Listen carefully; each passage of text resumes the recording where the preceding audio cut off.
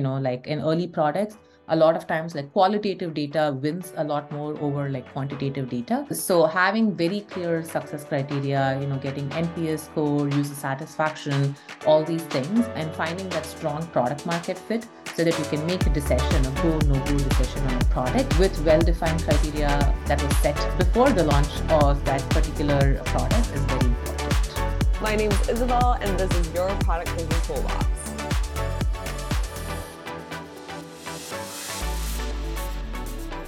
Archana Kannan is currently the head of product, payouts, and money movements at Stripe.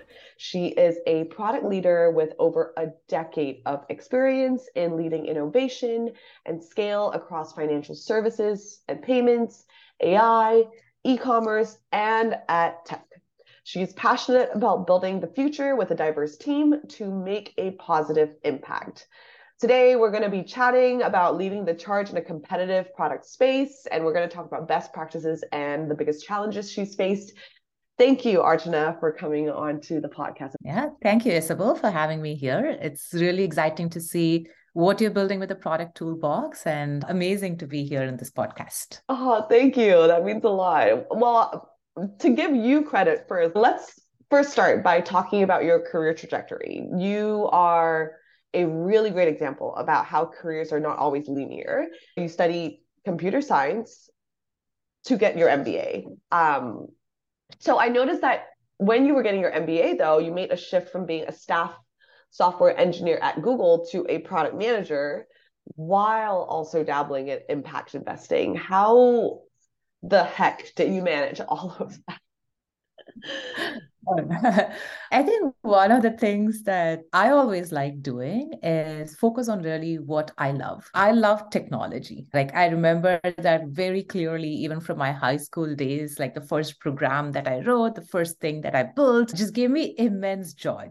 So I knew that I wanted to be in the business of building technology, but also to do something. The purpose of it was very important for me, which means like, it needs to solve like real user problems. So I was doing, I joined Google. It was really fantastic, phenomenal. I was building like amazing like search infrastructure and working on really, really like cutting edge things. But I also realized at that time that framing of the problem was very critically important. It is not just how you solve things, but it is like, what is the thing that you're solving? Why is that important? Was like equally important. So that's when I was like, okay, hey, I'm actually, like interested in like, what's the broader business case? I was like getting my MBA at Berkeley. And I figured out that, okay, like what is the kind of career that I want to have? It wasn't like direct at that time. It wasn't like obvious that product management was a thing to do. So I was like playing around, like the school, studying may help me like, just explore opportunities, like do a few consulting projects,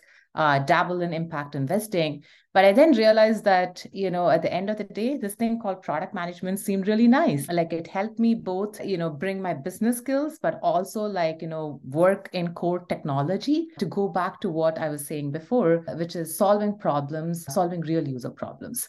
So that's how it kind of like came all the, yes, it looks very non-linear, but, there was like intention behind every one of those things that you mentioned.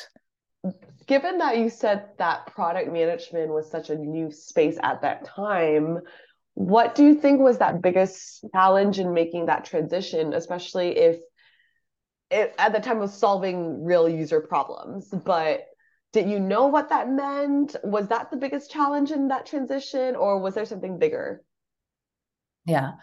So it was early and there was not like a very structured product management as there is today, which is really nice to see because I think like the more that product management gets better defined, we get more well-talented, well-rounded people come and participate.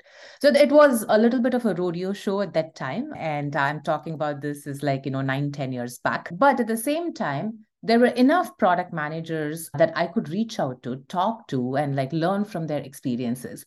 I think similar to the spirit of like what you're trying to do with Product Toolbox, it really was that thing of like putting yourself out there, talking to people, knowing what some of the expectations of the job was, knowing what were and some of the expectations of the job really helped.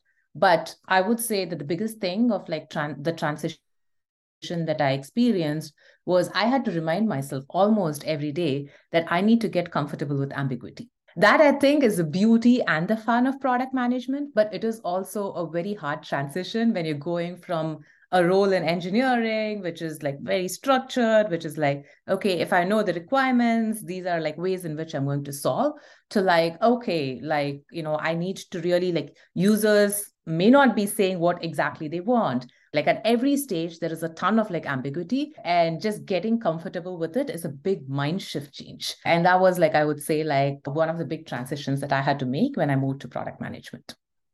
How do you think that has been different compared to PMs now, where you have thought leaders in product like Marty Kagan writing Inspired and writing all these kind of rules of how to become a good product manager, versus at that time when you were really trying to figure out what are best practices, how do you navigate ambiguity through figuring out more ambiguity? How do you see that shift that has happened now in the industry as a product manager? I think it's almost like, how you can like accumulate learnings. I think now that you have many more experiences, you have like thought leaders writing about this, like, doing podcasts, whatnot, and everything. I wouldn't say that it removes all the complexity of product management, but it does help short circuit. It does help like people be a lot more efficient and, also accomplish like bigger and better things right now. And now you're at Stripe. So I mean, you made a shift in general from e-commerce and AR, and now you made a shift to fintech. How is the fintech landscape shifting, and what gets you excited about it? yeah. So I had a long career at Google. I was there at Google for 14 years. Towards the end, I was a director of product in our emerging technology spaces like augmented reality, video commerce, and I was having a really, really good time, like doing some of these 0 to 1 initiatives. But also, like I played around in e-commerce for the longest time. Even with AR, we had found like a really, really strong product market fit with beauty and makeup try on, with automotives, retail, and a bunch of like, places where visual shopping like really, really made a difference. But when I was like just seeing like, okay, what do I want as the next phase of my career? And I was like, figuring out like what would be interesting. I was seeing growth in fintech, and it was really looking at like, a business from a very different lens, right? Like shopping helps you get to the place where you check out things and where you buy things. And then I think like financial services and payments, especially, starts at checkout. And then it deals with a whole lot more on like how businesses manage money. So to me, like fundamentally, like what got me excited about fintech was that this is a fabric of every business, right? You cannot run a business without like actually knowing how to manage your money, how to get your customers to pay you, like how to acquire, how to like pay out your suppliers and vendors. So at the end of the day, it was like, so core to any business. And I really got drawn to Stripe just because of the sense of purpose that it had, which was to grow the GDP of the internet. And then as I started talking to people, I think that was the last that brought me to Stripe, which is that everybody whom I spoke to made me say that, okay, I want to work here, right? And that's always like a big win thinking about a career change. So fintech though is, as you mentioned, raising the quality of life even on the internet and democratizing just a lot of what we thought finance looked like for many, many users. But also now we're starting to see that fintech is getting to be a very competitive space, from scale up leaders revolutionizing the space to banks trying to keep up in general. And you also see fast moving startups that are trying to compete for all in one platforms as well. So, what has, I guess, the biggest challenge you've faced so far in building a competitive product in a competitive space as a whole to start? Yeah, yeah. I think fintech is, I'll go back and say it's a very exciting time, right? Like, even though finance has been the backbone of a business for like more than a couple of centuries, only in the last decade, we're seeing a revolution of technology in financial services, right? There is innovation happening in many different areas, like how users buy and pay. We're seeing like new models like tap to pay or like buy now, pay later. We are seeing companies like acquire customers globally, right? Like it becomes even more easy to like sell globally across like multiple markets at the same time. These are managing their day-to-day operations now with like leaner capital structures because they get like real-time access to like knowing about their liquidity positions. Banking is now available as a service online, and it's crazy to even imagine that even if you're like an internet startup, you had to go to a physical bank before to like, get your business registered and like actually like manage your business, right? So I just feel that we're still very much at the tip of the iceberg. And yes, it's become like very hot. And also like it's a moment where, banks, like traditional banks are also thinking, hey, how can they think about this? How can they think about like fintech with like a technology first mindset? But I almost kind of like see this as like how, we had the PC revolution, right? We had that with Apple. And like, I remember like, it's much more engaging when more players in the ecosystem are like hotly contending and thinking about this, because at the end of the day, this will be right for the user. There'll be a lot more options and choice, but also like they will see a lot of like innovation, like spin from this across like multiple angles of their business. And given that there is so much of, runway for folks to like innovate and like do many things, but I think there are like we're seeing like many players develop their niches and like actually like thrive really well. Stripe is definitely one of them, but I'm seeing like very exciting things from many other like many other companies like Plaid, Wise, Brex, and several other like startups are all doing like pretty exciting stuff in the space. And you mentioned, though, that now users have a plethora of things to choose from. They have, as you mentioned, Tile as well, or just even Stripe and Square and all these different players in different types of sub-industries within fintech as a whole. How do you look at differentiation then? What has been the biggest challenge that you found differentiating, for example, Stripe in the entire market? Yeah. I think at the core of it, like we need to look at like, hey, what is it that we do for our users, right? Like that's one of the principles of product management, which is that users first is always, always like the lens to use. And for Stripe, that's traditionally been around like, hey, we are a very, very easy to integrate, financial service provider. At the end of the day, if you go to Twitter and see, like, a lot of developers talk about like how easy it is to work with Stripe, how quick it's been to like, just get like payments integrated and going with things. So really like focusing on our strengths and seeing like, okay, what can we do from that point, like where we can extend that same value prop that we give, but also like think about it from terms of like, okay, where are user needs? Is it not, it's not just in payments, it's in other places too. So how do we extend it to all the other things that they do once they start working with Stripe has been the thing that we've been using and has really worked very well in terms of like differentiation for Stripe. It sounds like you're not only then investing in the right products, but also you're investing in the right partnerships as well, from what I'm hearing in that sense. How do you fit, for example, the workflow of a specific user that engages with Stripe into their day-to-day or their habit? How do you decide what's the right bet, though, when it comes to which workflow do you want to prioritize? Which users do you want to prioritize? Especially in a vast, broad space that you can really tackle anybody that uses the internet. Yeah, that's true. I think this also goes back to some of the fundamentals, right? Like we want to grow the GDP of the internet. We talk a lot about, what we call as a GPTN, which is our global payments and treasury network. And that's the foundation. That's basically the abstraction layer that we're giving for all these financial services to our users to say, you don't have to worry about the bank. You don't have to worry about the rails. You don't have to worry about like the payment processors, but we simplify all of that so that like it's easier for you to say state the jobs to be done and get those done, like rather than like worry about the nitty-gritty details, just like the TCP/IP did it for the internet, right? Like the protocols like that. So going back to your question, I think, while it's a very broad mission, it's always important to know where your core user segments are and then like where you're like, incrementally building and like acquiring more and more user segments. Where Stripe started was definitely with our startups, right? Like, that's where the developers were like, okay, I love the ease of use of the product.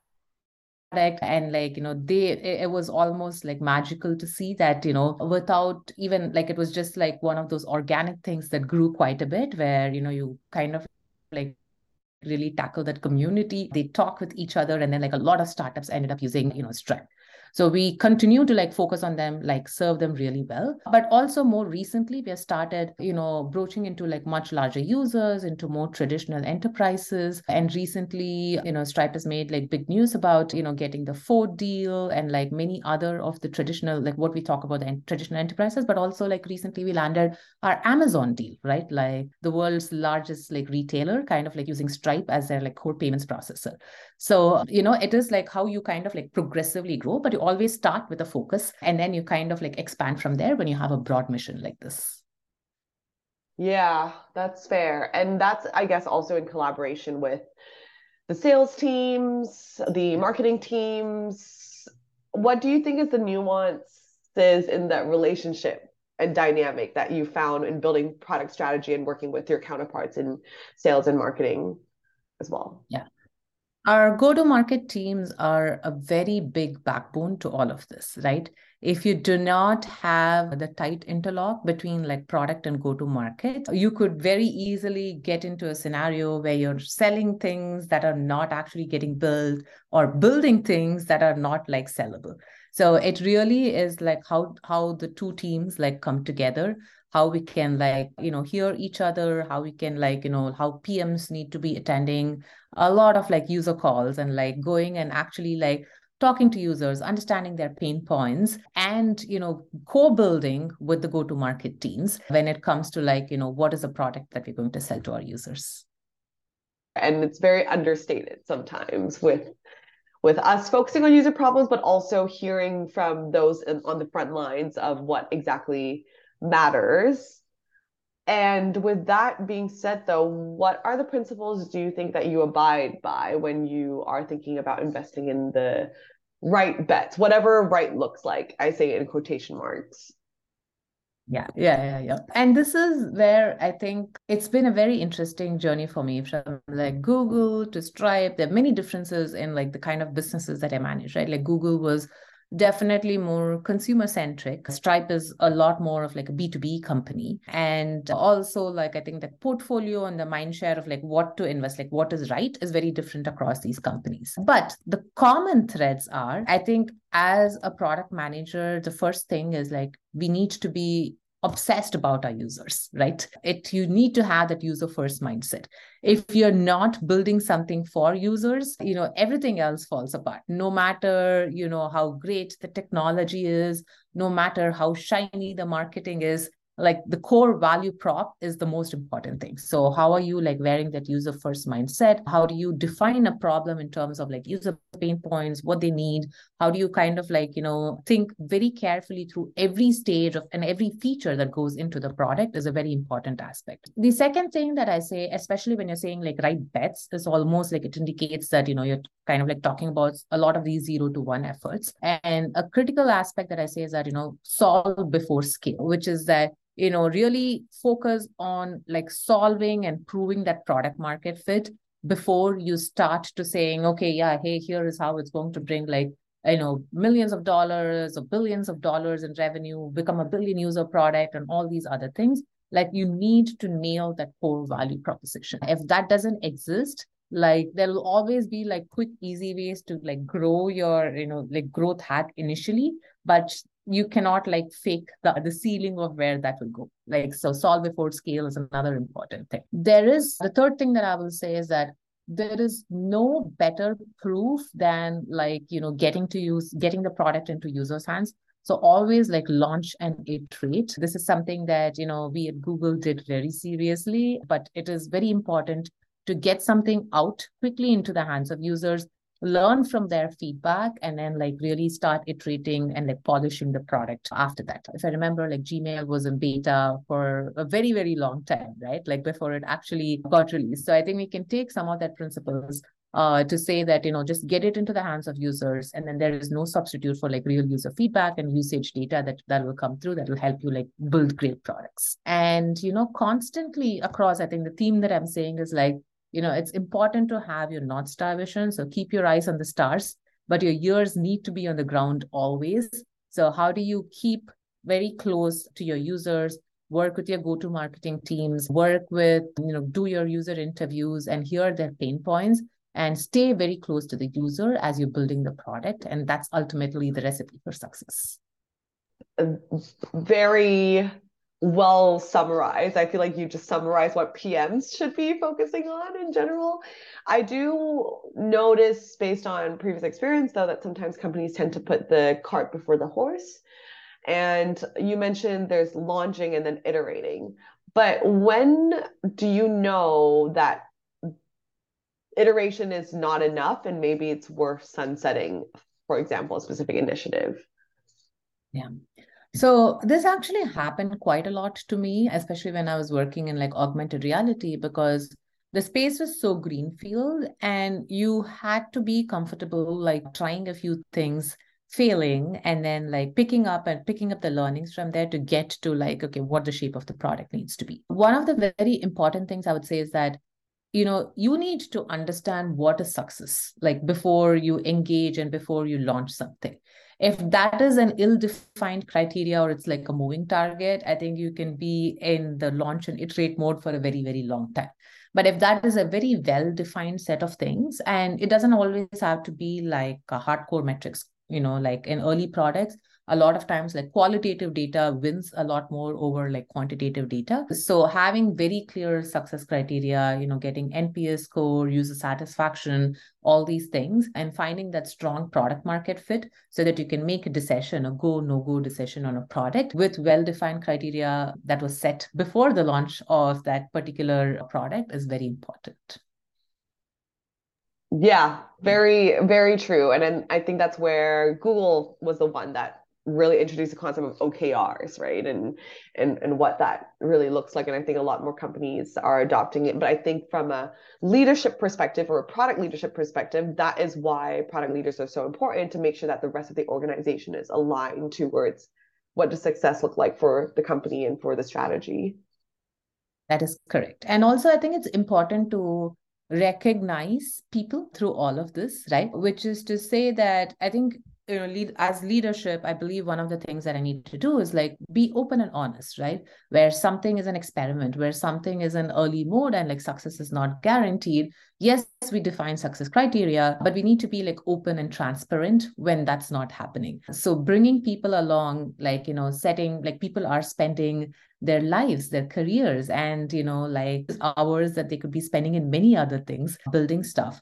So, making that, part of that experimentation as also a part of the success of like what we can get is a very important thing to bring people along, to be in this journey of like figuring out what's the right thing to do, and celebrating it is also equally important. What's your favorite way of celebrating with the team? It actually depends on the scenario, but I think like at least having forums where people can get together and talk openly about these things, like where product launches and product learnings are both called out in like, all hands and all these other areas where, we kind of like talk about stuff, and where individuals are credited for, for the learning itself and not necessarily like dinged if a product doesn't like end up landing, is a very important aspect in their personal Mm. career. For sure. And that's why also there's now an emergence of growth product management as well, which is more of the experimentation mindset and testing hypotheses out to see if it fails or succeeds. Last question, maybe, because you've been so gracious with your time here. Any frameworks that you love slash leverage often that you use when it comes to building a competitive product? I would say it's a lot more of like, it really depends on like what you're trying to do. But there are typical, like, hey, how do you build a business case? Like, the famous Amazon 6-pager of like trying to do a press release for your product before you actually start working on it. Those are very useful frameworks to think about. But at the very onset, I will say, like, I think focus on what's the core value to the user, how you're like starting with a focus mindset, defining clear success criteria, and then building and launching and iterating from that point. And I would say the last part is like know the risk to your business, and make sure that you actually are making the decisions that will help you like get comfortable with the risks that are there around, or like help you like mitigate and minimize those risks at every stage. Well, Archana, firstly, thank you for your time again. This has been very insightful and also very intriguing to learn more about the fintech space and Stripe's mission as well. If there is anyone in the podcast that wants to reach out to you or learn more or follow along with your thought leadership, where should they find you? Definitely on LinkedIn as the first place. So Archana Kannan on LinkedIn should help you get to me, and would love to like stay in touch with folks, whether you're new to the space or you want to, you're a much more seasoned leader.